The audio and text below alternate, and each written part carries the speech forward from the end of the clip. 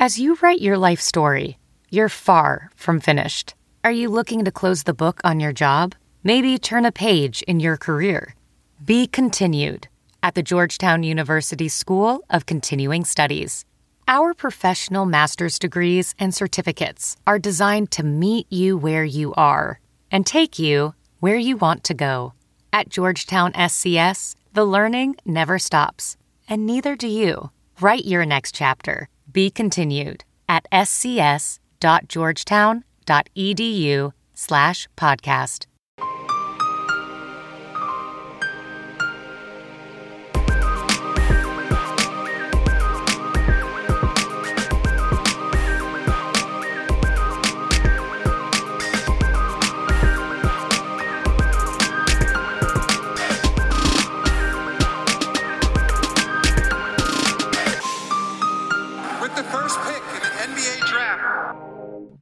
Hello and welcome to the 5th episode of the Prep to Pro NBA Draft Podcast.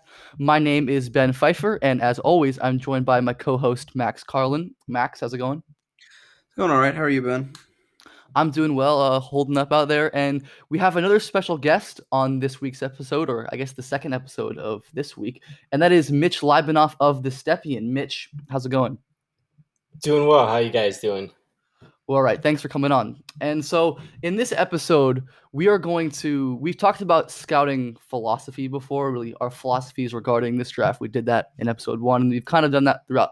But in this episode, we're going to go through kind of a tutorial episode of how we scout players, because I guess this is kind of a niche thing, scouting NBA draft prospects. We wanted to break it down, get into how we scout, how we watch film, how we go through our process, and try to share some insight of how we do things. And I guess the first place to start is identifying who a prospect is. So, I mean, because there's hundreds of college basketball players, and even the ones that at face value might look good might not be. So, Max, what's your process look like for really going about evaluating prospects? Before we go any further, the Prep to Pro NBA Draft Podcast is sponsored by LinkedIn Jobs. The perfect hire can have an impact on your business for years to come. So when you need to find that person to help grow your business, LinkedIn Jobs will match the right talent with your open role fast. Yeah, so we, to an extent, all start before college. So that's watching guys in high school, AAU, FIBA, what have you. And I think for finding those guys, it's important to rely upon people who are more focused on those competition levels. So, I mean, we had earlier in the week, we had Ross Homan on, and I think Ross is as good as it gets in terms of knowledge of high school basketball. So it'll be something as simple as, to an extent, just relying on honestly recruiting service, like Consensus. It will identify a lot of big guys for you, but relying on the people who really know the game, who you trust, is essential. So, I mean, a concrete example would be like Isaac Okoro last year was not super highly recruited. I think he was barely a top 40 guy for most of the main recruiting services. Yet among the draft Twitter community was pretty, I think, a near consensus top 10 guy, for many even top 5. And I think you only get that information by talking with people who are just watching every Peach Jam game or something like that, or every FIBA game. So they really have a good understanding of a specific landscape. And then once you have opinions on these guys before college, then you have you have your own database of people to be looking at. And that changes then once you're finding guys in college. And for me, I usually go, I'll start with stats often to find guys. So I'll do Sports Reference and Bart Torvik queries and just input various statistical thresholds and find guys. And then obviously the most simple way to find guys is simply just by watching games. Guys will pop, and then you'll go and check and see if they have interesting statistical profiles, and then watch more and more games. And I'd say that's probably how I find the majority of new people to me. It would be just by a guy popping in a game. But otherwise, it's about building up that database of information before the college level and then also actively seeking guys out on these stat services. How about you guys? I mean, yeah, it's all about just kind of watching games and being diligent, looking at statistics. I mean, you talked about statistical profile, so I'll touch on that a little more when we talk about stats. We're not really talking about the general triple slash of points, rebounds, and assists. It goes quite a bit deeper than that. And even when we are looking at those stats, we like to look at per 36 minutes or per 100 numbers just to kind of get a standardized distribution, because there are lots of guys who make an impact in a small sample, and then there are guys who maybe make less of an impact but play more minutes, and that's a way to kind of standardize that production. And just some examples of some statistical indicators there. It obviously varies by position, and watching for role and context is important, and we'll talk more about that later. But just some numbers, I'd say the big ones are stocks, steal percentage, and block percentage. Really, is those are kind of indicators that most stars hit. And just a simple query is, if you pull up Sports Reference or Bar Torvik, and you just go 2 steal, 2 block, and you look at the guys who hit that threshold and the guys who don't. I mean, it's very clear that the majority of the good NBA players who turned out met that threshold. And that's one thing to look at. There are other ones like free throw percentage is hugely important, most directly for identifying shooting projection. And as a guy who's shooting a low percentage from 3 and a high percentage from the free throw line, is going to be more likely to shoot than the inverse. And that can also be an identifier of things like touch or just general goodness in general. There's things like assist to turnover ratio, just like as a concrete way to identify decision making, although as we'll talk about, that goes much deeper than one single number. So yeah, what are some of the statistics we look at? And yeah, those are the things that we look at when we're trying to identify which prospect is interesting to consider. I mean, Mitch, does your process differ from that at all, or do you think that's a relatively standard way of going about finding guys? Yeah, I would say that's relatively standard. And to zoom out a little bit, like I know for many professional scouts, you have to trust your network for, guys that you meet on the road and assistant coaches for various teams and so on and so forth. So when you said, really listening to guys who focus on international basketball or focus on high school basketball, once you're able to trust certain voices, like for those of us who kind of just do it, whether for a website or a scouting service, what have you, once you find guys that you can trust, they pick out certain guys, in their focus of whether it's college, high school, international, etc. You begin to add those names to your own list or your own database if you haven't gotten to those guys yet. So it's about cultivating the right voices that you trust to listen to. Yeah. So, I mean, we can now. I feel like it would be a natural point to either get into what we value in scouting or how we like gather information on people. Do you guys have a preference on which we touch on first? I think we'll probably start on just like the gathering information, note taking, just to kind of get the logistical stuff out of the way. So I'll say, like, I don't know, Max or Mitch or Max, how do you guys go about note taking while you're watching games, keeping this information, organizing it? Yeah, I mean, Mitch, do you want to start with this since you wrote you released a bit of an outline of how you go about this on your on the Stepien? Sure. My note taking kind of goes in several phases.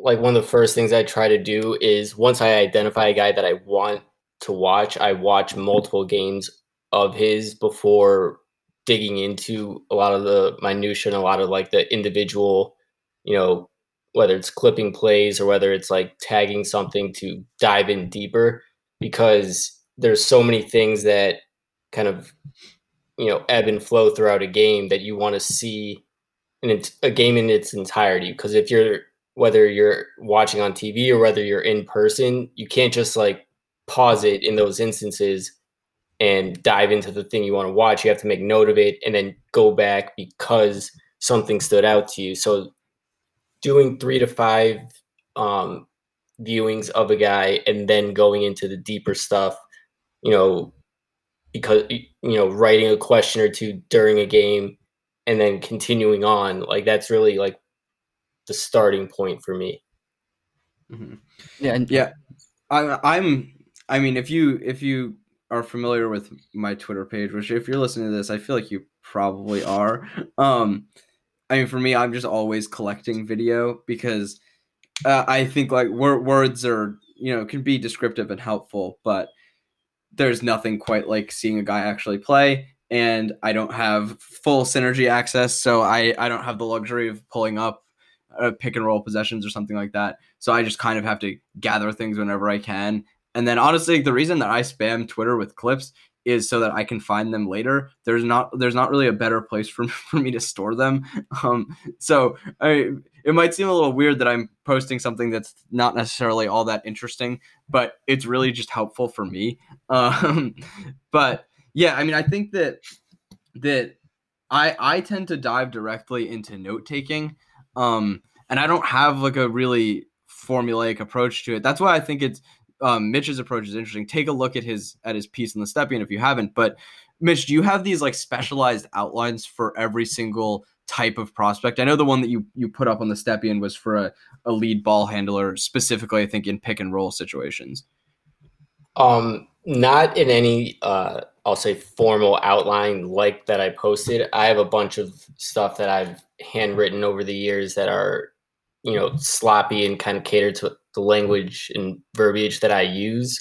So I'm kind of planning on putting up a few more in the future that are a little more, formal and a little more outline based, like the lead ball handler one. But for me, like I work better in expand, the outline gets bigger the more or the deeper that you dive into a particular aspect of a prospect's game, and it just creates so many like additional questions to look for or additional points of observation that when you're just watching, the first couple times through, you're not really focusing on or looking at, but like that's a way to pick up stuff that might not come up in a box score or might not come up in the, even the deeper numbers for, assist percentage, steal percentage, etc. Like there are various things that those types of outlines and asking those kinds of questions can help you, find that information in the film when you're clipping or watching in full. Yeah, I mean, I find it to be a fascinating approach, largely because it's very different from what I do. And I think it makes a lot of sense in the context of you're a regional scout for a team and you're synthesizing information for someone above you who is going to need to take in the perspectives of a lot of different people. So like the example I think you mentioned in your piece was you have a West Coast guy who swears Isaiah Stewart is superior to Vernon Carey and Nico Mannion to Cole Anthony. But there's no way to really standardize that and know, which guy is worth trusting. So in that sense, I think that approach makes a lot of sense. But for me, I mean, I'm not synthesizing the information for someone above me. I'm just kind of working with it in my brain. And for me, it doesn't feel useful to have such a standardized approach when I think that it's being successful even in a given role is not something that's standardized. So how do you I guess combat the problem of there are a lot more than it's not just one way to be successful, even as a lead ball handler who is playing the majority of his possessions out of pick and roll. Like there are a lot of ways to do that successfully. Right. Like, so it's kind of just supposed to be a framework rather than like a checklist of if one guy does this, but the other guy doesn't, then that guy's better. It's more of like being able to see if a guy operates a certain way and if he's effective at it versus another guy. Because various systems work differently. A player's responsibilities are different team to team. So one guy could be a heavy, high pick and roll player, I mean, and we could talk about this in terms of NBA guys as well. Like a certain guy like James Harden is going to have an insane amount of high pick and roll scenarios or isolation possessions, whereas, another lead guard, Steph Curry might not have those same types of possessions. So obviously, like, it differs system to system and guy to guy, but that's where an outline like that can help, where once you have to start, determining which prospects you like more, like it's a guide to diving into, like, what is this guy not doing in this scenario, but this guy is, or so on and so forth. Like, it's trying to get deeper into those little actions or little things to kind of determine who's doing the little things more, rather than, doing it at the possession by possession number scenario. That makes sense. I think all of us would be in agreement that watching full games is important. Like Mitch, you mentioned that, and I know Max, you feel that way too. And just getting a sense of the little things and how a guy reacts to certain in-game situations that you can't get from scouting highlights or even synergy clips. I know there's some in the community who rely on, like, watching all of the synergy pick and roll ball handler possessions to form opinions of players. And while that can be useful in context, you really need that full game to see how a guy is responding and how a guy is adapting throughout the game. So I wanted to pose a question. How many games do you guys really take to, I would say, one, get a grasp of a prospect, and two, like, feel you can understand them? I mean, is there a number? I feel like this is a question that comes up a lot. People asking how many games of a prospect we watch before we form an opinion or have a strong stance on them. So either of you. Yeah, I mean, I think Mitch mentioned the 3 to 5 games. I apologize if I'm getting this wrong, but 3 to 5 games before you even get into the minutia of a guy's game. And I don't know. I see the argument for that. In my process, that's not really what I tend to do. I think that it varies a lot with prospect to prospect, and sometimes you won't get a grasp of a certain aspect of a guy's game. I feel like I have a broad strokes understanding of a guy usually after 1 or 2 games. But then to get into the minutia, I watch a lot. So I don't know, like for top guys, I don't know, like Anthony Edwards, I think I went through it. I've watched at least 15 of them from this year. So quite a few. I mean, like, with someone like James Wiseman or last year Darius Garland, who didn't play very much, you go and you watch everything that they did, and you probably watch it twice. But I mean, for other top guys, I would definitely try to get up to maybe 2/3 of their games, because you're watching them throughout the year, and they're entertaining matchups anyways, often. So for me, the top guys, I'm going to be watching the majority of their games. Lower down, like late first, second round type guys, probably 3 to 5 would be my guess. But no set number. I mean, sometimes I feel like I have a handle on a guy, and sometimes I feel like I don't after X number of games. Yeah, I mean, I'll answer the question a different way. I think it goes back to the previous points we were talking about before with the statistical indicators, where once you decide to start watching a guy, you've kind of formed an opinion about a player in some capacity, because of, 1 or 2 or more certain statistics will stand out to you, and then you kind of start watching to answer for why. Our NBA Twitter friend Josh Earl kind of taught me this back in the day about answering for why. So, like, if you find certain statistics that stand out, or you need to dive into a little bit more of the prospect, like, it's the opinion starts there on some degree, and then you start watching film on a guy and kind of answering the questions in which you started to formulate in your head about why this particular prospect stood out in the first place. Yeah, I think that's a really good point, because it's not like if a guy has a high steal rate, you're not going to watch the games and then not understand why he has a high steal rate. Why he has a high steal rate may not be a positive thing. He may be someone who takes a lot of gambles. It just may be a system that produces a lot of steals. But you're going to develop some sort of explanation for it. You're not like the numbers will tell you what is happening. They won't tell you why it's happening. And figuring out the why is, I mean, it's the whole point of this. A guy like, I don't know, Mason Jones, who is just this absolutely incredible finisher and just like really efficient scorer despite being a pretty bad athlete. Like that's the thing you wouldn't know until watching on tape. So it's like how is Mason Jones this good of a finisher despite his athletic insertions? And that's still something that kind of confuses me, and I know confuses a lot of people. So that's just important finding context. And the guy Jahmi'us Ramsey, Texas Tech. I mean, his steal percent is consistently good despite showing not very good defensive awareness. So it's important to use film to contextualize those numbers and vice versa. You know, it's not one thing is more important than the other. You need both components. And another reason to really watch more games is to see how a player kind of progresses over the season. So we've talked about this quite a bit on the pod, is talking about development curves. And a guy talks about last week, Keontae Johnson, Florida wing, he is playing quite a bit better at the end of the season. He's really made progress from the beginning, and that's something you can only track by watching full games early and watching and tracking his games as the season goes. So that's another valuable thing to look for that you're not going to get watching highlights or clips or anything else. Yeah, I mean, to that point, that's another downfall of synergy possessions, for example.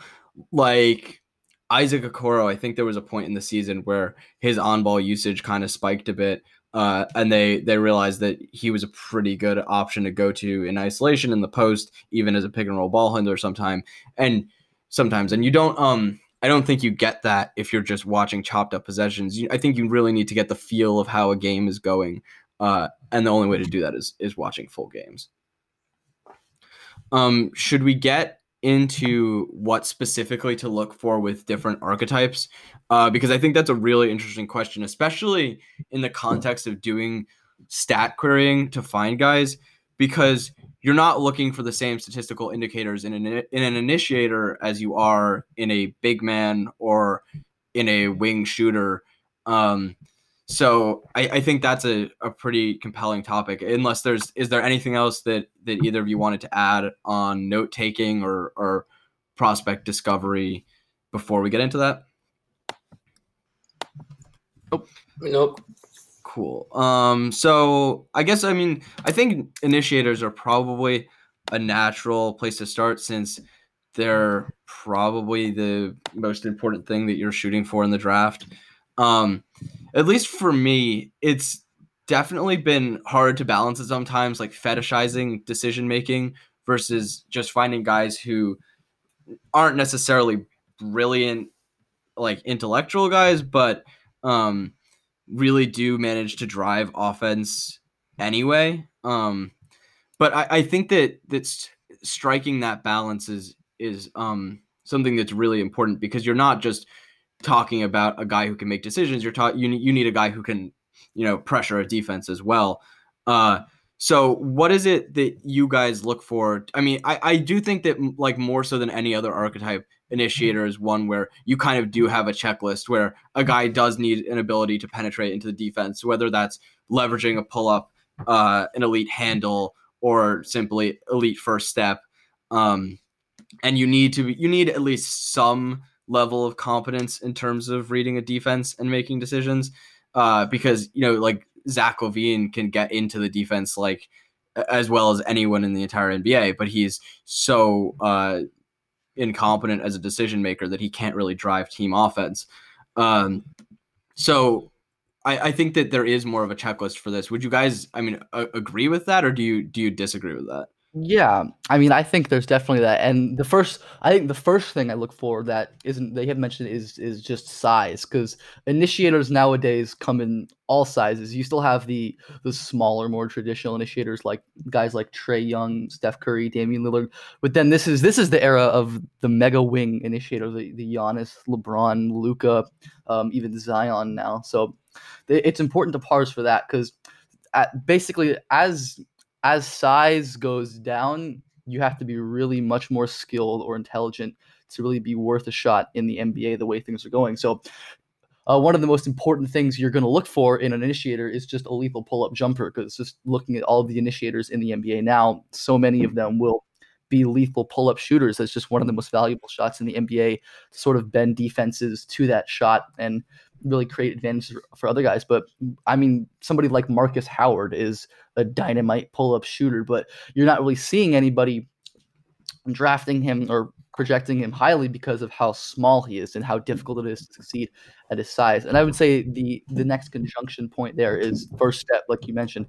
Being able to get into the lane is probably more important than being able to finish there. I'm not sure if you're going to agree with that. Just being able to get into the lane with an elite first step or an elite handle and bend the defense and force help rotations and get easy shots for defenders. So I think size, thing you look for, as if you find an exceptionally skilled guy with a ton of size, and there aren't too many of those in this draft. There's quite a few of those guys in the 2021 draft that we talked about on Monday. Guys like Cade Cunningham, BJ Boston, like these massive initiator types who are super skilled handlers or have legitimate first steps or are wizard passers. Then those are guys you instantly want to take note of. So I think looking at these skills in conjunction with size and first step, pull-up shooting are probably like the two biggest ones, I'd say, aside from general decision-making field.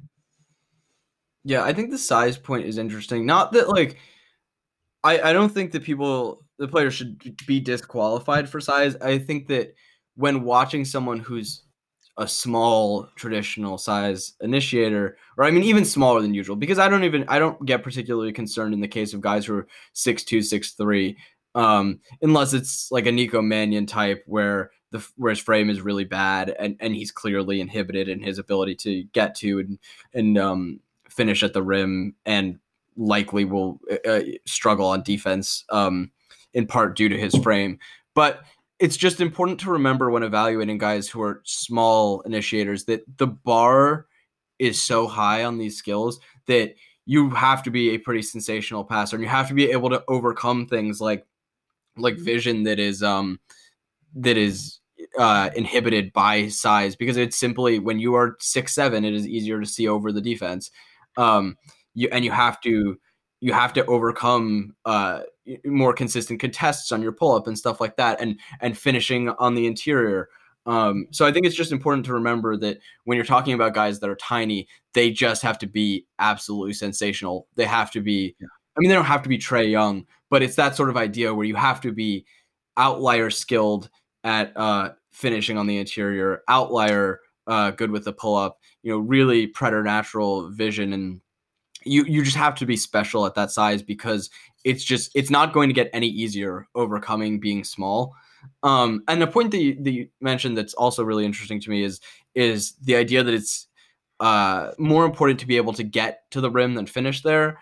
And I agree to an extent in that finding guys who can get to the rim is very important, but it's also important not to overvalue guys who can just get to the rim. Speaking as someone who had Xavier Johnson as a top 20 guy coming into the year, because just getting to the rim is not all that valuable if you can't capitalize on it, which was the case with Xavier Johnson.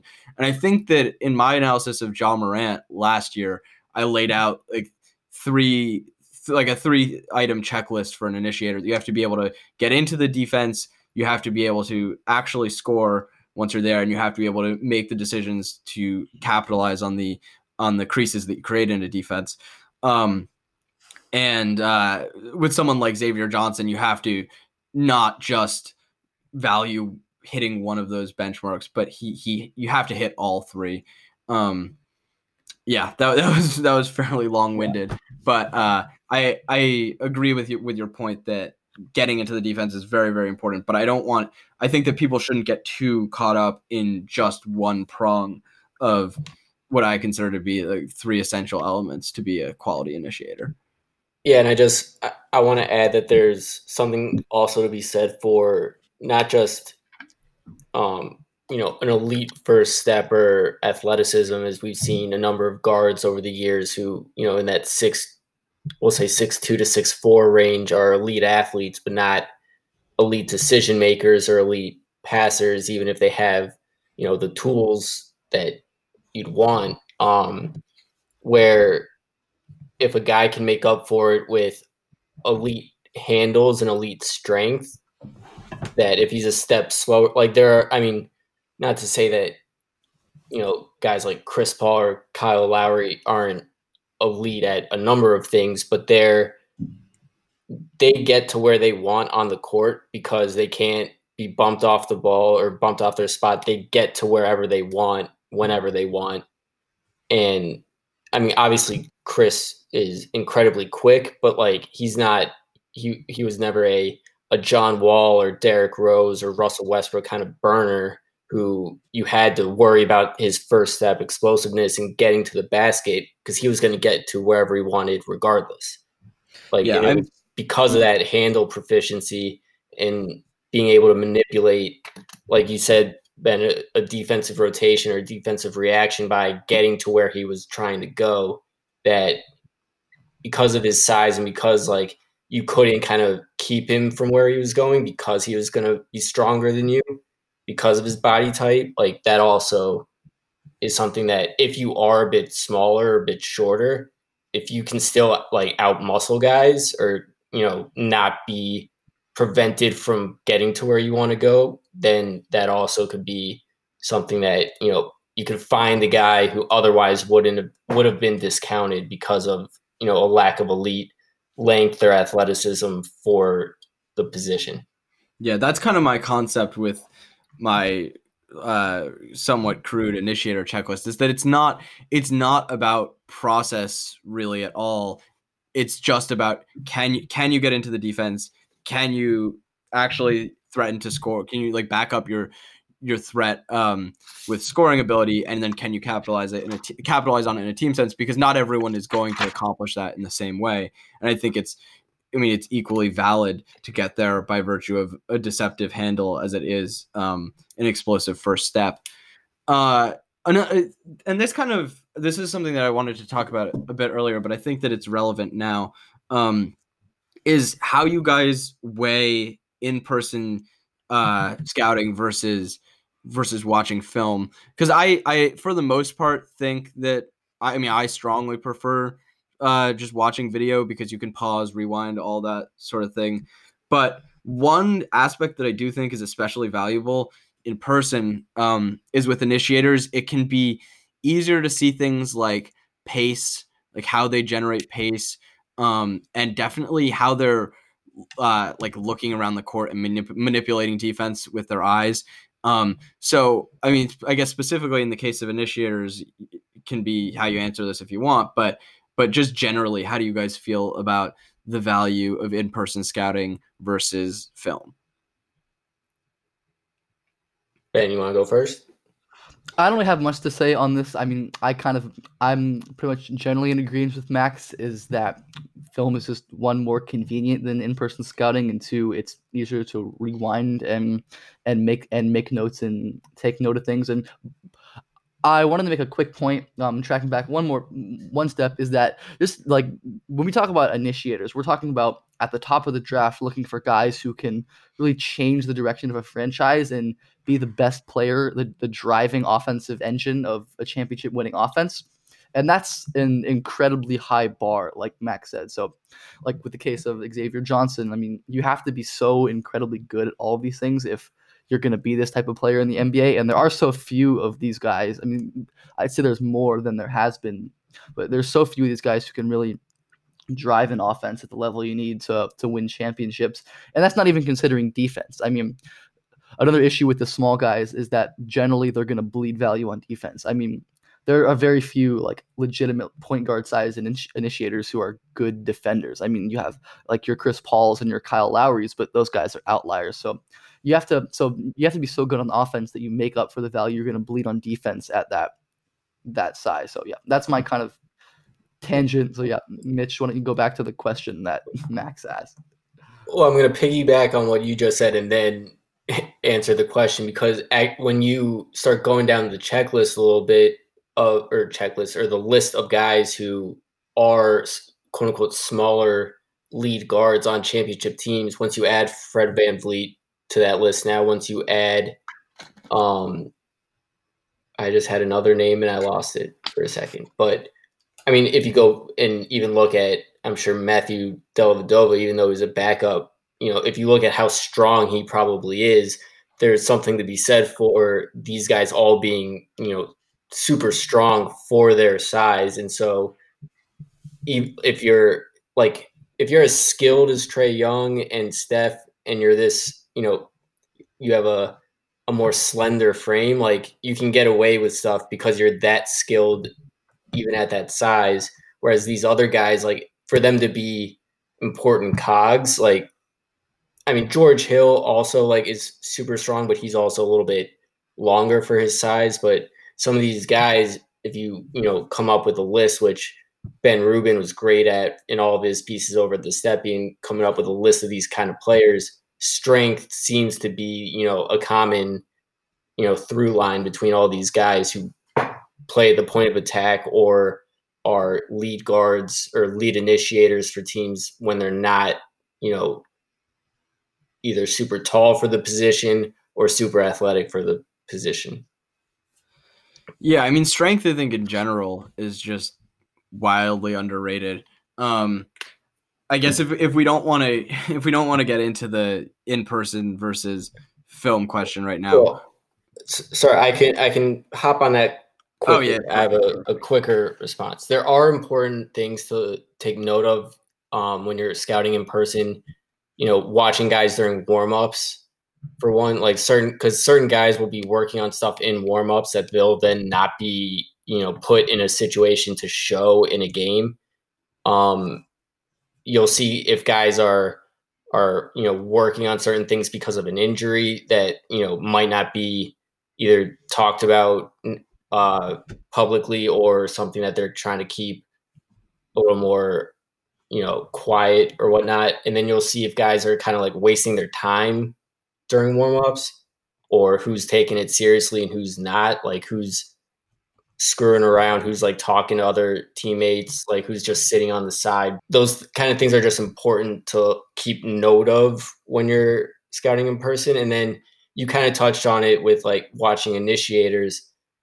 It's easier to see as action is going on, it's easier to see like where a guy is looking if you're in person versus, the kind of one consistent angle on TV. Like you can kind of like see where a guy is glancing before play starts or before an action starts. So you could get a sense kind of what, or a slightly better sense of what his vision is. And, if he's seeing stuff before it happens, that it's a little harder to see that kind of stuff on film. Yeah. And I think the other two big things would be, one, intel. Being at games, you can talk to people with a team and get information on prospects. And I think that's probably something that's valued more highly in traditional scouting than by draft Twitter types. But still, I think something we'd all acknowledge is pretty important. And then the other thing that I think there's a huge disparity between live and television is communication. Like the level to which you can understand and see communication when you're watching a game in person versus on TV is a massive, massive disparity. And I do think that that's an important thing. But I mean, with that in mind, should we talk now a bit about bigs? Because with bigs, I mean, I thought of them with strength because for me, strength tends to be like a bit of a disqualifier for a big if they don't have it, just because I think that your definitely defensive impact is so mitigated if you can't, withhold impact or stand up to impact on the interior and things that we sort of take for granted, like rebounding, are really, hurt when you're not strong enough. So I think we talked about that in pretty good detail with someone like Jalen Smith in this class, where he's just really weak, and it presents a lot of issues in ways that I think people don't expect. So it's not just getting beasted in the post. It's, if you make a rotation on a guard who drops his shoulder into your chest and you fly backwards because you're incredibly weak, that really is, I think, much more important than being someone who's vulnerable to being attacked in the post. But obviously, I think that strength being important for bigs is not a controversial take. But I do think that in the more modern NBA, there are a lot of arguments for what are important traits for a big. So what are things that you guys look for specifically for bigs to fit into today's NBA? I think in terms of valuing bigs highly at the top of the draft, I think we're both in agreement that bigs have to show some sort of special skill or defensive ability to really be worth that, because just with the replaceability of big men in today's NBA, that they have to stand out in some tangible way. And there's plenty of ways guys can do that. I mean, I'll talk about a guy like Jaren Jackson, who lacks that strength component that you talked about, but he was pretty much consensus special prospect because of things like his incredible defensive awareness and team defense stuff, and some of the handling and shooting flashes that he's shown. And 2 years into the league, Jaren Jackson is just an absolutely money 3-point shooter on high volume off the dribble, which is, I don't know if that's an outcome that a lot of us expected, but it was definitely a possibility he showed in college with his pull-up shooting and handling flashes. And I think one thing that really stands out for bigs for me at the top is just like looking for that perimeter skill as guys get really center sized. I mean, you have to think about this in conjunction with other skills, because some bigs, even if they have that perimeter skill, like you just mentioned Jalen Smith, who despite that lack of strength, has flash stuff like off movement shooting and some driving ability for his size, which is really rare and impressive stuff. But you need that in conjunction with some sort of defense that size, because interior defense is really the driver of NBA defense, being able to protect the rim and stop those highest value attempts, which are rim attempts. And if you don't have big size guys who can protect the rim effectively, and that's a pretty big liability. So I say rim protection is just a thing that you want to look, and that's just not being tall and long and even a pretty strong guy. Because like even a guy like Isaiah Stewart, who's like a fairly, like, he's strong, and even though he's not super tall, he's long. So like, and he'll be able to like defend guys in the post, but he's not super instinctual as a weak side rim protector, and he doesn't move super well. But in the modern NBA, where help side rim protection is so important, you want to look for these special movement skills and instincts. And that's why a guy like Usman Garuba, Real Madrid 2021 draft class that we talked about last week, is such a special defensive prospect, because he's got this preternatural awareness of plays that are going on behind him and where everything is, and he's got the movement skills to hang with the guards and drop coverage and cover ground quickly. So I think movement skills, rim protection is another really important thing to look for when you're looking at really good bigs in the draft. Yeah, I think that I think, like, before everything else, a big needs to be competent as a team defender, and I even argue needs to be someone who projects as a meaningful positive. But the other thing that I look for defensively is viability in multiple different pick and roll coverages, because you don't want a guy who is going to be compromising the way that you can approach different teams, and that can be dictated by the opponent. And then offensively, I think you want not just good decision makers, but they have to be quick decision makers, because of the ways that bigs are put in position to make decisions in the NBA. It's catching passes on the roll, or if you are in the post, you're like frequently going to draw a double, and you need to be getting passes out before you're in a compromised position. And then the other one that I think is a bit underappreciated still is ball handling, where I really do think that that's one of the more valuable traits for a big man in today's NBA. Because I mean, one, there's grab and go ability, but also just when you're functioning as a roll man,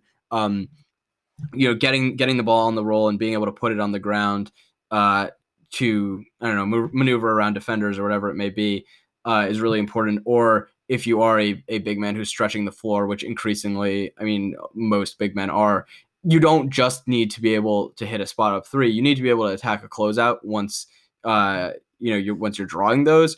So I think that handling is certainly even still underappreciated skill for big men? I mean, are there any other skills that you guys think are underappreciated when examining a big man prospect? I think screen setting ability to an extent, and that's kind of in conjunction now with, like you just said, ball handling ability, to point to just Bam Adebayo, because I'm in South Florida, so I'm super biased. Like he, you could go through every single possession of his on Synergy, and he barely handled the ball in college. Like this wasn't something that he showed the ability to do at Kentucky, and that's why it's important to, not to say that he was doing this before games and warmups or what have you, but it's where it's important for, various teams and coaching staffs to look at a guy and like kind of either run him through drills to see if he could do it, or,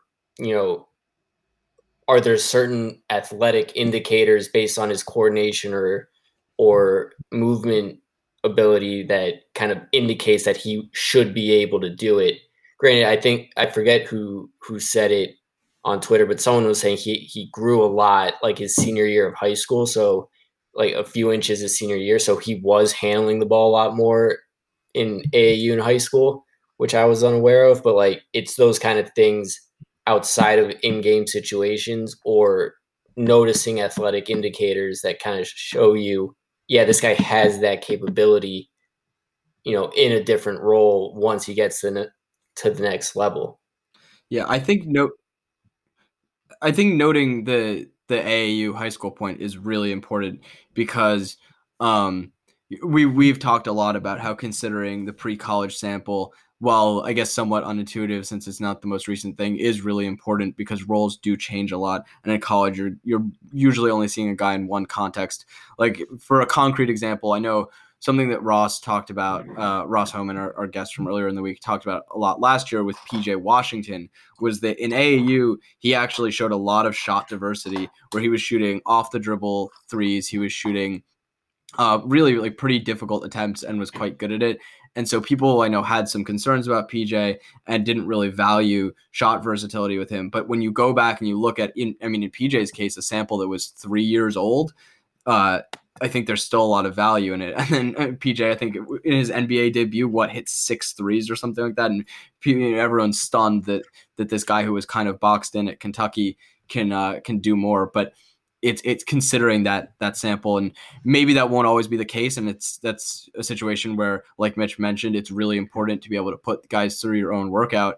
But I do think that for amateur analysts who don't have access to team workouts, it's very important to consider the pre-college sample because you're seeing a guy in another context where he's in a different role. Or and even for before college, like we were talking about on that episode with Ross, it's important to see a guy in playing for his high school team and playing for his AAU team, because I think Ben brought this up with respect to Reese Beekman, that he plays a very different role on Phenom U with a bunch of other superstar prospects as he does on his high school team, where he's really the lead guy.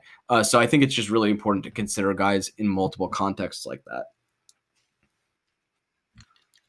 I'll quickly go off Mitch's point on looking for coordination, because I think that's another underrated point to look for when you're looking at big man. And I'll point to Jackson Hayes last year, who didn't really show any outstanding tangible skills. I mean, he wasn't outstanding handling the basketball or passing or shooting, but what he did show was just freakish outlier coordination for his size. There was one play against Michigan State where he like took the ball at the full like a guard and missed a layup, but just the way he moves for a guy who's legit 6'11" is super rare. And Jackson Hayes is another guy who had a growth spurt, I think a senior year of high school. And I think that's just the thing to look for, is big men who move in this outlier way, because in the spaced NBA, moving is just so important, and being able to get around the floor effectively and efficiently. And it seems like, at least anecdotally, these bigs like you talked about, like Bam Adebayo, who was always super coordinated, even though these flashes of skills weren't there, tend to develop in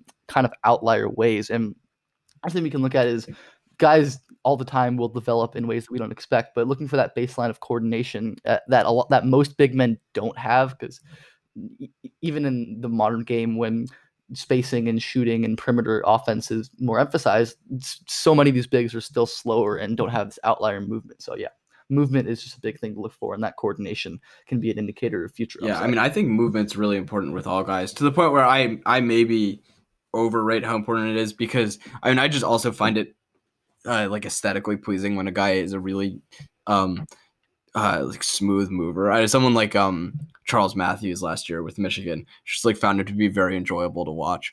But I do think it's important because in college, I know we've talked in passing a couple times about Sadiq Bey before, Villanova forward.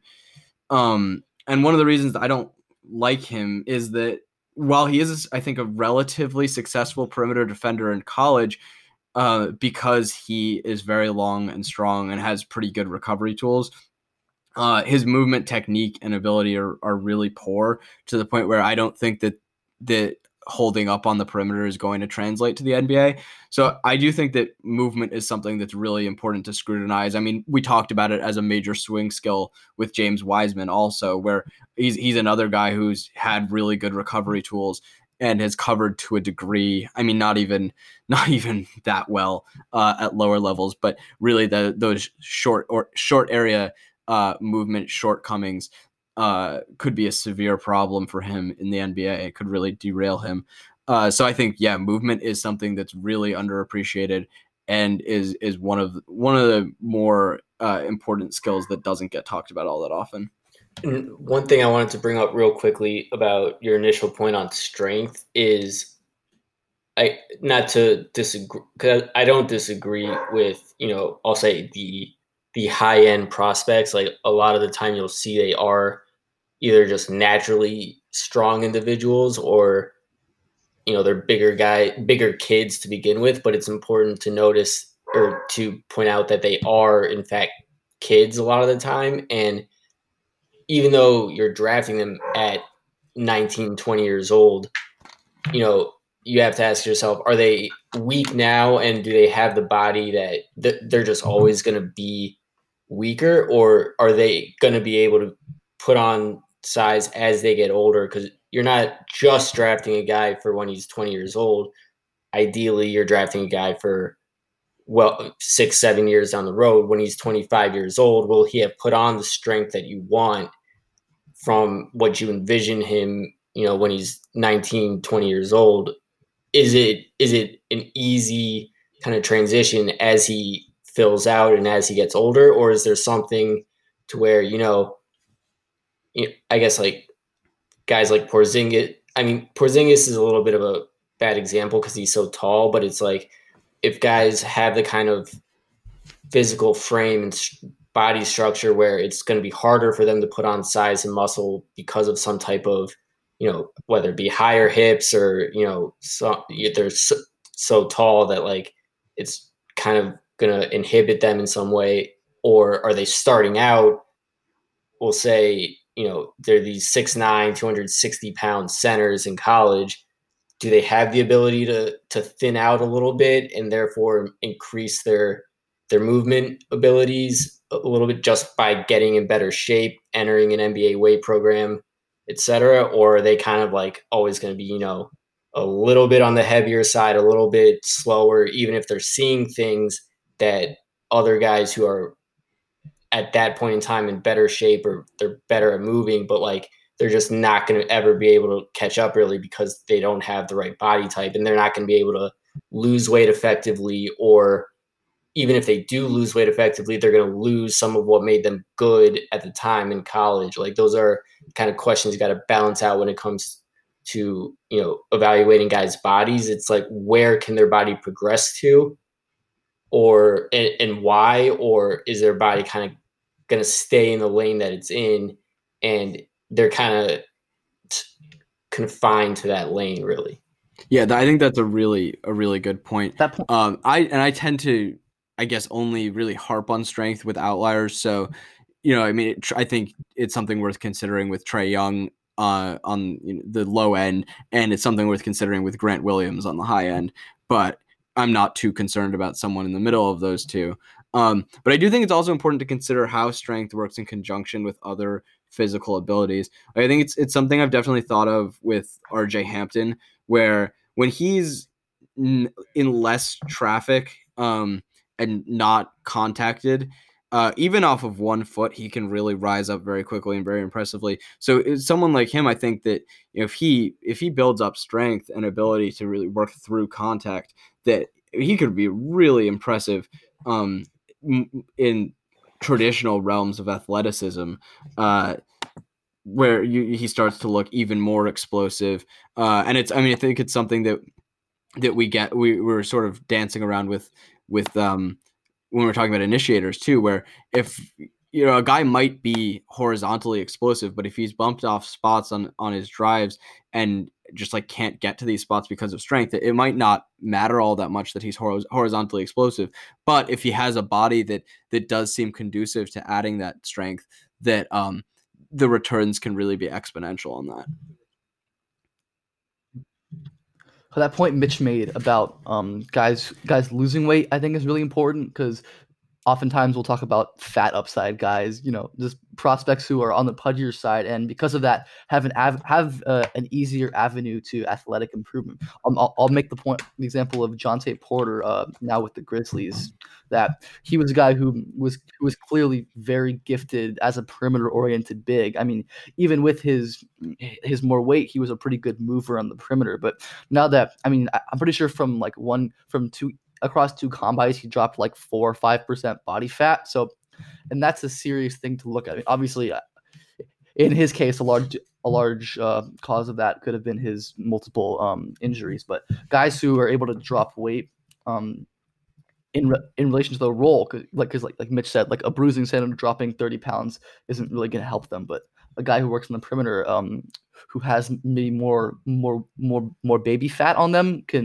that's like an avenue for upside for improvement. Should we move on to guys that have popped recently, or does anyone have anything else that they want to address here? I just wanted to make a quick point. Yeah, go ahead. A prime example is Draymond, quite frankly. Like Draymond's, because he only had to lose a little bit of weight it was a different NBA then. So like he was quote unquote a tweener. He wasn't a 3 or a 4, but like between his length and strength combination, and he was able to lose a little bit of weight coming out of college. And so like he lost a little bit of weight, but he was still as strong as any post defender in the NBA. So like the skills that, were not necessarily like these outlier skills for a college big, but like he was, one of those traditional productive 4-year college guys playing for Izzo. It was that combination of strength, being only like 6'5", 6'6", that enabled him to play, a small ball 5 and change the NBA. But it was because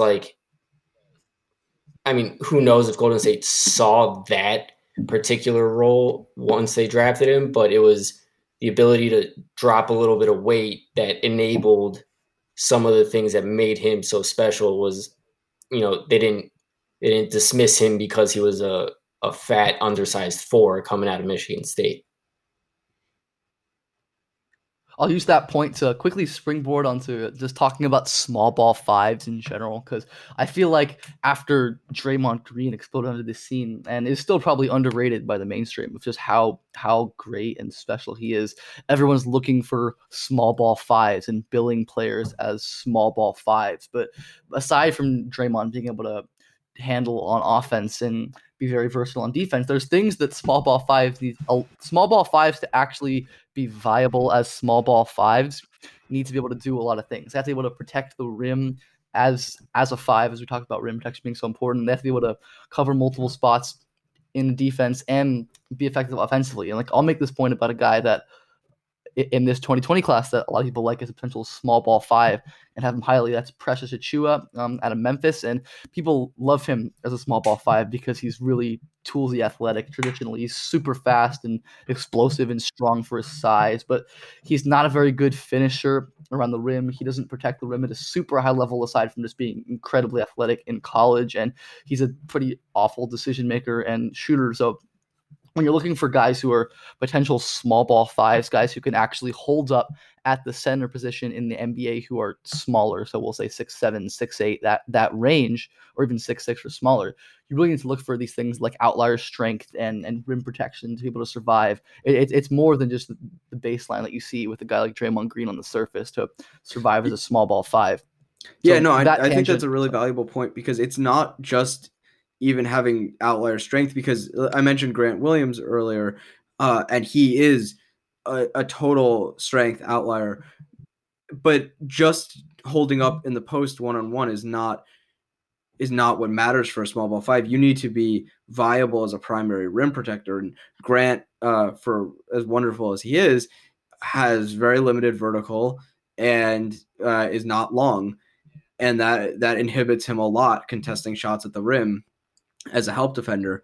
And so you might think, just looking at Grant Williams holding up in the post against Marc Gasol, that he is truly viable to play serious minutes as a 5. But I think in reality, the limitations as a rim protector particularly are pretty damning, even for a guy who has what you'd think would be all the tools in terms of intelligence and strength to survive at that position, even as a smaller guy. I think it's important to note, though, not that it fully, erases the need to contest shots at the rim, but I think what at times certain undersized 5s have shown, and to be biased again and pick out a Miami Heat player, Udonis Haslem, the threat of, and even going someone who actually plays, is Marcus Smart. And as much as people hate the charge in the NBA and the amount that it's being called now, if you're a rim protector who can't necessarily contest every shot at the rim, if you're making smart rotations and you're in a position where you're, if not taking a charge, then as long as you're there quicker than the ball handler, like that, the threat of taking the charge at times is enough to, even if it's 1 or 2 possessions a game, force a driving or attacking player to swing a pass somewhere else or mess up their shot attempt because they don't want to take the charge. Like, so to an extent, not that it completely erases the need to actually leap and contest shots on a rotation, but there are other ways to still affect shots if a guy is smart enough to do it. And that's also kind of a thing to dive further into, like when you're looking at a particular prospect, is he making those smart rotations, like, and just not getting there in time? So is it a timing issue? Is it he's not seeing it, or is he going for the block every time, which is, setting up other issues in defensive rebounding or what have you? Like, so there are like some mitigating circumstances to, if you are playing a smaller guy as your center at times, is he making those correct plays, which, you're stealing valuable minutes then by having Grant as a 5, or for other teams, playing a smaller guy there for those few, PJ Tucker. Like, PJ Tucker is not, altering shots at the rim when he's rotating, but is he sliding in position and making it more difficult for those handful of possessions? Like, moving forward for Houston, if he could steal 5-6 minutes a night, or doubling that if they really want to keep him at the 5, like, that's an important thing also to add to certain guys, like if there is a viable option for them playing that position for X amount of time in a game. Yeah, that's a really good point. I hadn't considered the charge drawing aspect before, but that is I think a really valid counter argument. I think just one last thing before we move on, just to address with the small ball 5 thing, is that I think a lot of people do think that going small means switching, which means that help defense is no longer a thing, and that's not the case. You're still, if you're the center, probably in most cases the last line of defense as a help defender, and so that's especially relevant with someone like Precious, who Ben mentioned. That Precious is not, I think, a brilliant team defender, not the most intelligent player. So I think some people would think that just going to a switching scheme is going to be a workaround to that. But I think that that's really not the case, even when you're going small at that position and are doing a lot of switching. Once again, the Prep to Pro NBA Draft podcast is sponsored by LinkedIn Jobs. Find the right person for your business today with LinkedIn Jobs. You can pay what you want and get the first $50 off. Just visit linkedin.com/team. Again, that's linkedin.com/team to get $50 off your first job post. Terms and conditions apply. So Ben, for guys that have popped recently, do you wanna start with one of yours? Yeah, I'll start with a guy who we've already briefly mentioned, and that's RJ Hampton. So I've been catching up on some NBL tape recently. Quickly, just want to praise the NBL for being such a fantastic product. I mean, availability of games for anyone who wants to watch on Facebook.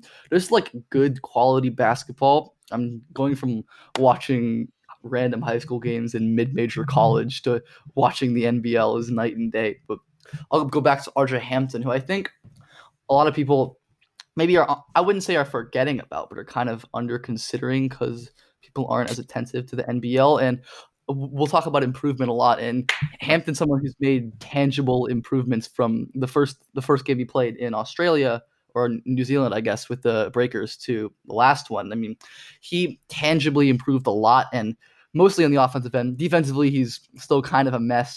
Really, as Max alluded to earlier, with his offensive and his finishing, he's really, really weak in general, and that hurts him a lot. And he's not super instinctual as a team defender. But offensively, especially with his passing, I mean, as the season went on, RJ Hampton improved so much as a decision maker, even flashing quite a few complex reads, skip to the weak corner. I think the game I watched today against, I think it was Adelaide, where he had back-to-back pick and roll possessions where he was doubled or hedged and made two quick passes to the roll and then one to the wing, all immediate decisions. I think he had a couple tough skips to the corner in that game, and just that passing growth in such a short time is really important for RJ Hampton's projection as either probably not an initiator or some sort of combo guard. And even though he's very weak and struggles to explode in the half court to finish, he's pretty technically great as a slasher. I mean, he's pretty bursty in the half court. He can get downhill and he gets really low and he has long strides to get around defenders and get to the rim. So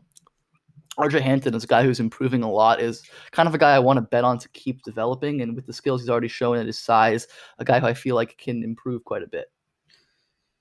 Yeah, RJ is a guy who's also risen a lot for me during the NBL season. I did not like him coming to the year, but just pretty quickly, I think, improved a lot as a decision maker. And I think just looked a lot better athletically to me in the NBL than he did in high school, where he has an impressive first step and his strides are really pretty to watch, and he gets very low. It's just an impressive slashing prospect. And like I mentioned, I think that the potential vertically is pretty interesting as well. I think he's really bad defensively, and I just don't know what level the shot's at, and it's probably not at a good enough level.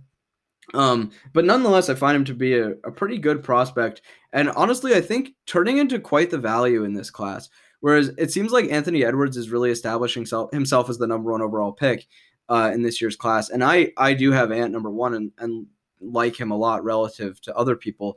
But I'm with RJ, you. You're with me? Oh yeah, I'm with you on Ant. Yeah. So, but I think that we're in the minority on that. But RJ Hampton, it seems like he's now trending toward late lottery, and what that's going to be is a much cheaper contract for a guy who I think role wise does project somewhat similarly. And so just as I think a value play as opposed to someone like Anthony Edwards in this class, RJ Hampton is turning into a really interesting guy. And he's just someone I'm excited to go, I think, probably try to watch the rest of his games on, because he, due to injury like LaMelo Ball, didn't end up finishing the NBL season. But yeah, I think he's a really good prospect and someone that's pleasantly surprised me in a year of guys that were really disappointing. I don't know, Mitch, do you have an RJ take? No, I'll be honest. After both him and LaMelo went down for periods of time, I kind of took the exit ramp, if you will, in terms of dedicating too much time to watching their film, and focusing a little more on guys who are continuing to play. But now that we have a lot more time available to us, might get back into deeper dives on both of them, actually, because I don't want to go on a whole LaMelo tangent, but even he was a guy who, after his injury, I kind of was like, all right, I can take a break from watching him now and not paying too much attention and focusing on guys who were actually going to play. Mm-hmm. Yeah, no, I think that's a totally valid approach. So I'll get back to our roots again as the Prep to Pro NBA Draft podcast, and I will bring up Chet Holmgren, who is in the high school class of 2022 or 2021? He's 21. Well, the point is he's quite far away from the NBA, but I think Chet is a fascinating prospect because if you know of Chet Holmgren, you probably know of him as one of those guys that gets like the mixtapes where he's labeled as the next KD because he's 7 foot, can dribble, and takes shots. But that's not what I find interesting about Chet. It's his rim protection, which is absurdly special. He has great recognition, but he is the most skilled rim protector prospect I've ever seen. The way he positions himself at the rim, the angles that he takes to shut off attempts, and his verticality. He is the most disciplined verticality guy from a prospect that I've ever seen. It is incredible to watch. And I think people probably assume that this is what all 7-footers look like in high school, and that is very much not the case. Chet is a supremely skilled defensive player, and it is incredible to watch because on top of that, he's 7'1" or whatever he is, and pretty long. And it just, the shot blocking at the high school level from him is ridiculous. So I don't know the extent to which that will translate to a higher level because he is so impossibly skinny. And I think you saw that a bit in the game that he played against Sierra Canyon with Minnehaha, where if you really get into his chest, he will just fly backwards. And he sometimes still has the length at this level to force a miss, but dealing with I think even stronger guys and guys who have more length and are just more intelligent going about this, the rim protection might not translate. But at the level that he's currently playing, the rim protection is totally ridiculous.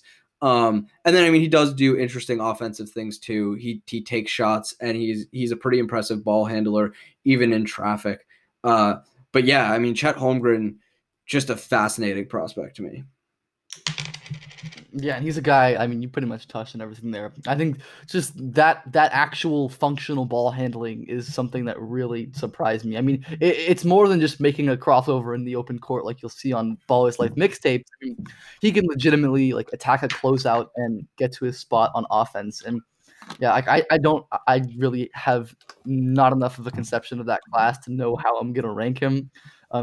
That's a bridge we'll cross when we get there. But yeah, he's, like Max said, a totally fascinating prospect with just trying to see the extent to which you can succeed without any strength. Because it's possible that probably necessary that he develop some sort of strength, but how far can you get like this? Being this rail thin and just being so incredibly talented at what he does. But I think a couple of the things Max brought up was important in terms of finding things from a movement standpoint or a technique standpoint that truly are outlier with certain guys, from taking certain angles and going vertical that consistently and being that disciplined over and over and over. That's an outlier thing.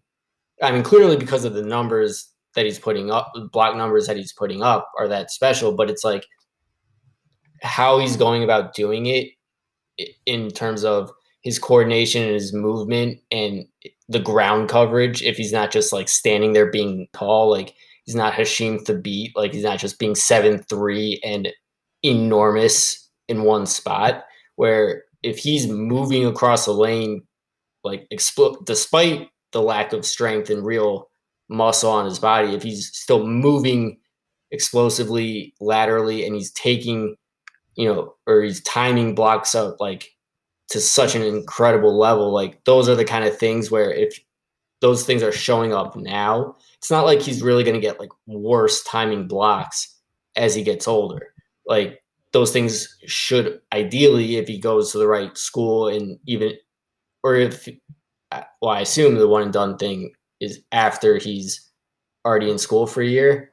If he's because we're not sure which class he is. I can check quickly which class he is. He's either the last class that is expected to be subject to one and done, or the first one that's not.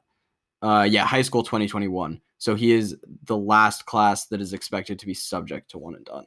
Got it. All right. So like if he goes to a place where, he's going to be allowed to challenge shots at the rim, like, or I should say he's not going to be, forced to just be in the middle of the lane the whole time. So you could actually see if there's a progression or a continued, I'll say upwards linear progression of the skills that he already showed.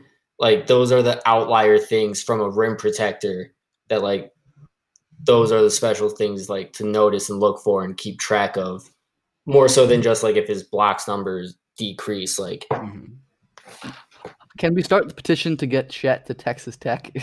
Get him in that strength and conditioning program. Get him in that strength and conditioning program. Just make him like imagine like a 230-pound Chet with the same. Yeah, man. I mean, just like he's Rudy Gobert then. Like, but see that's an important thing. Like where his body, I don't think his hips are quite as high as Porzingis, but like it could be because he's so tall at like such a young age. Like he's obviously super coordinated, and that shows up on offense a lot as well, or probably more so on offense. His coordination like really stands out, but because of his body type, like because he's so narrow and so skinny, like how it's probably up to NBA team doctors and training staffs more so than what any of us could actually tell at this point, but like how easy they feel they can put weight on his body without,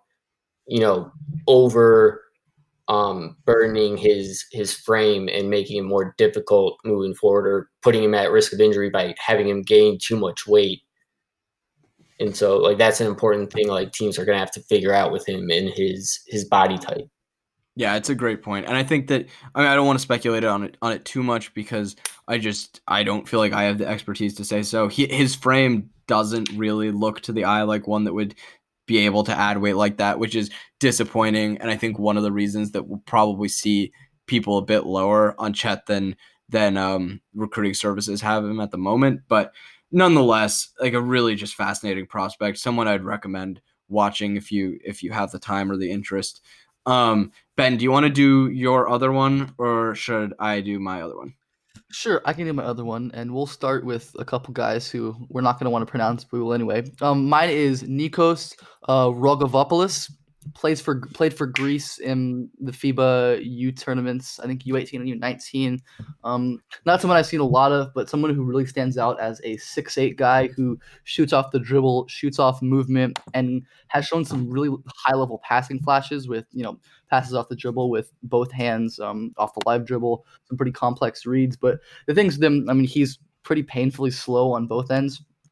He doesn't really get into the paint with a quick first step, and his handle's not spectacular. And on defense, he's kind of a mess, being not a great mover, and he's not super instinctual either. But just as a young guy, I think he's 18 at this point. I can double check that, but someone young at 6'8" who's got legitimate shooting versatility and who's has shown quite a few passing flashes.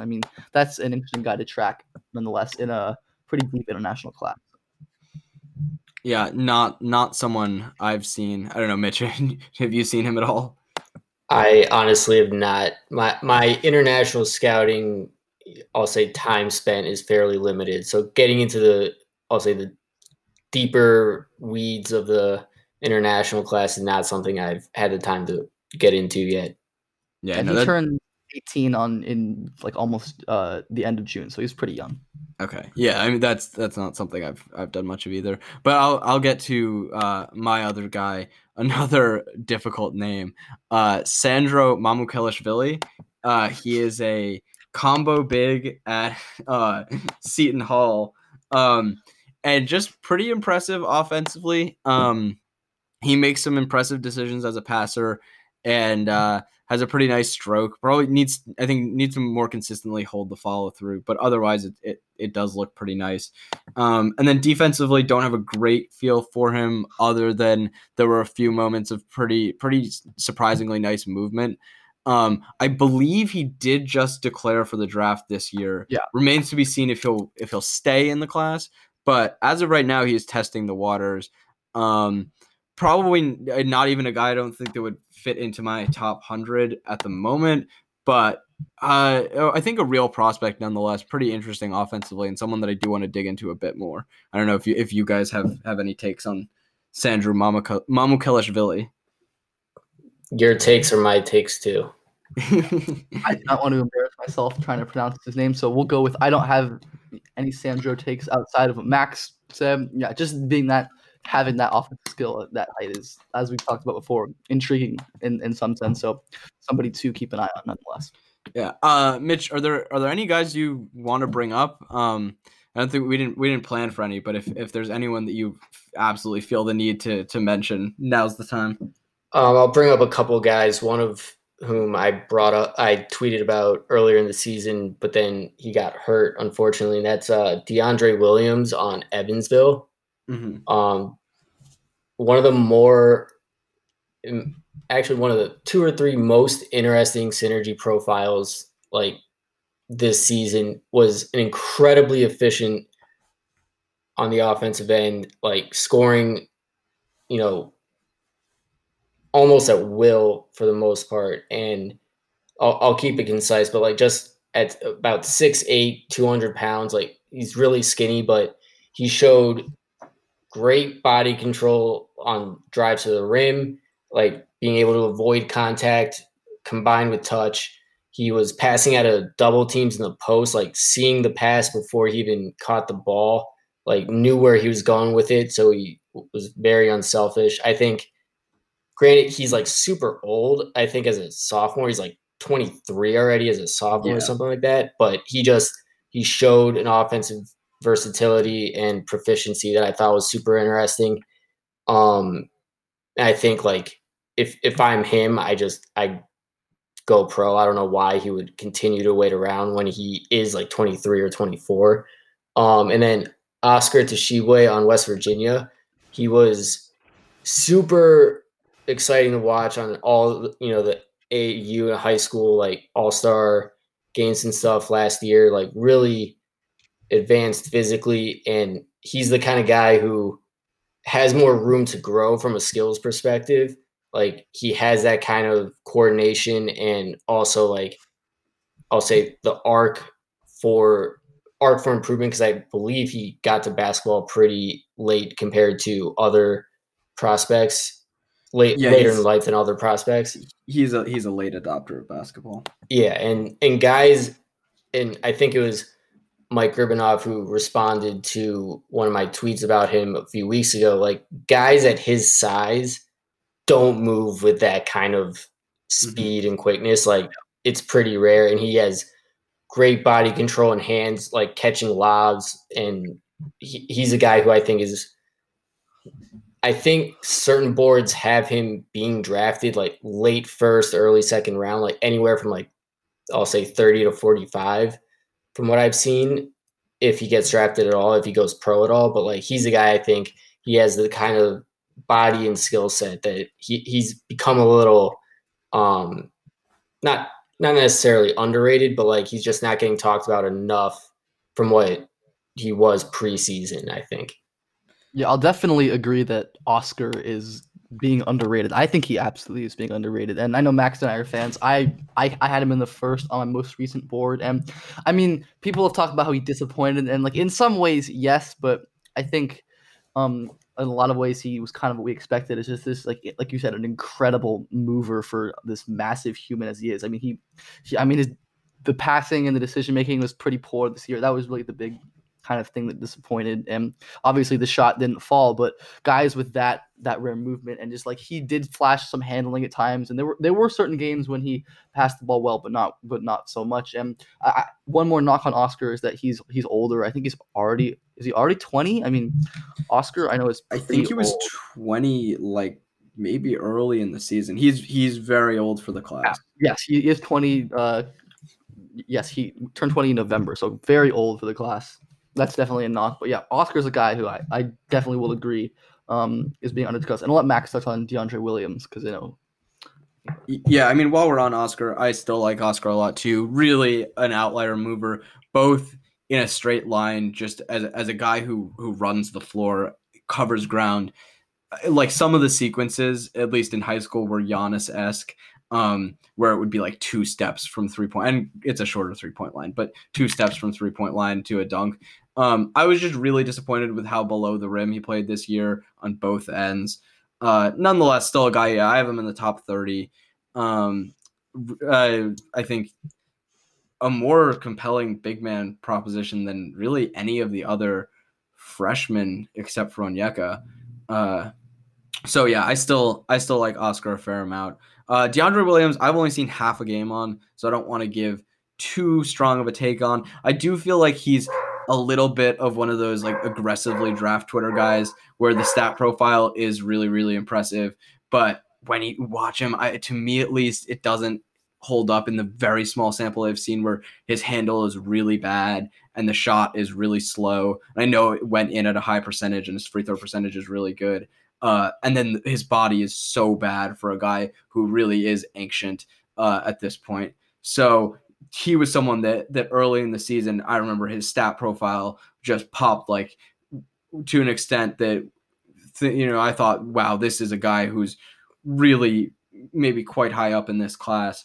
But watching him, the eye test didn't hold up for me in a very, very small sample. But he's definitely someone I'll give another chance to because, like Mitch mentioned, I mean, his stat profile is ridiculous. One thing I want to say, to bring up on or piggyback on the 2 points you made, the thing with Oscar, and this is where, after you, for me personally, anyways, after getting into like you said, he wasn't playing above the rim enough on either end. It's okay. So you make that point, and now I'm gonna have to go back and come up with the answer as to why, these certain things didn't transpire. Because a lot of, and especially with college bigs, it's interesting where so many of these guards, even for teams that have good guard play, he's not a guy who, for the most part, you want, getting entry passes from the wing on the post and backing a guy down or whatever. So it's if he's in pick and roll situations, is he setting good screens or is he being lazy on screens? And therefore, he's not freeing up the guard to get into the lane and cause the kind of chain reaction that you want in the situations where if he's not catching any lobs for dunks, how much of that is on him not creating the kind of chain reaction that needs to take place for him to get that pass? Are his guards bad at throwing that pass? How much, it's kind of not to say that he's perfectly not at fault, but it's in diving into the film, once you're trying to find the final placement for him on your big board or on anybody's big board, it's to what extent are those things that you were hoping to see didn't happen because of X, Y, or Z? Or is it something where that initial opinion you had based on the high school and AAU sample was that kind of he's just bigger and more athletic than everybody else, so he was getting those chances because at the time he was physically superior? So it's kind of getting into those nuances when you don't see what you were hoping to see from a guy. Yeah, I think that's important context to consider. I mean, the specific case of Oscar, my counter would be that I think that his block percentage and steal percentage also, I think, underwhelmed by a fair amount at West Virginia too. And I don't think that was a function of being a lacking thinker of the game, because he does make impressive plays where he'll shut off drives and make like multiple rotations on one play, and it's very impressive from a smart standpoint. But he just doesn't really get off the ground like that in the way that you'd hope. And I don't think that he was really freaky vertically in high school either. It was much more the movement aspect of him that physically that was so impressive. I mean, and to end on a positive with him, because he is a guy that I really enjoy and think is an underrated prospect. He is a really, really good rebounder in a way that I think matters a bit, because he is so strong. And despite being 6'9", I think he has a 7'4" wingspan. And so he gets not just cleans up easy rebounds, but he is a dominant contested rebound guy. And I think that probably is providing a lot more value than a guy who traditionally just racks up rebounds. And I do think that some of it is pretty translatable. Oh yeah, he just outworks guys and outmuscles guys a lot. And to an extent, that is also a huge positive in his direction, is that his energy level is always going. That motor is elite motor guy. Yeah, important quality to have for sure. And he's probably another example of the point we talked about before, where could he stand to even lose a little bit of weight? I mean, he's a cinder block. Like he's not like fat by any means. So like, but has he gained too much size at this point where he's better off getting back to a lighter, 235, 240, because he's probably close to like 250, 255 right now. Is he carrying around too much weight where maybe he gets a little bit more vertical pop, losing a little bit of weight and being a little lighter? Because he's not necessarily going to lose a lot of strength if he gets back to that level of where he was probably around, last spring, around the All-Star circuit, when he was practicing for McDonald's and Nike and all that, where he was getting pretty high up. Yeah, no, that's something that we've talked about with Isaac Okoro before, where he was really impressive vertically in high school and AAU. And this year, I think still pretty solid, but a lot less impressive. And he definitely added muscle upon arrival to Auburn. So it's something I think that's, the sort of thing that we've been touching on a lot, I think, is that tracing a development arc is something that doesn't really happen if you just binge film at the end of the season. It's something that's really important to do over a season, over multiple seasons. And it's really like an integral portion of the scouting process.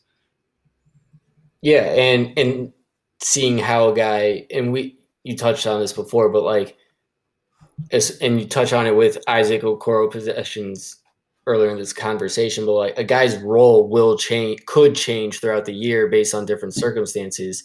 And so, you say Isaac got put on the ball a little bit more, you got to kind of answer for, did that weight gain inhibit certain things that he otherwise could have done because he was a little bit slower, because of the added weight. So when he finally, got more on-ball opportunities, it wasn't showing as much because he was carrying too much weight to be able to. And so, those mitigating factors, or even projecting forward, the opportunity cost of, like 10 added pounds really made him that much slower on a first step, like when he was on the ball, like those kind of questions to ask about weight gain or role change, like that was the thing that made it that much harder for him. Like, really? Like, why?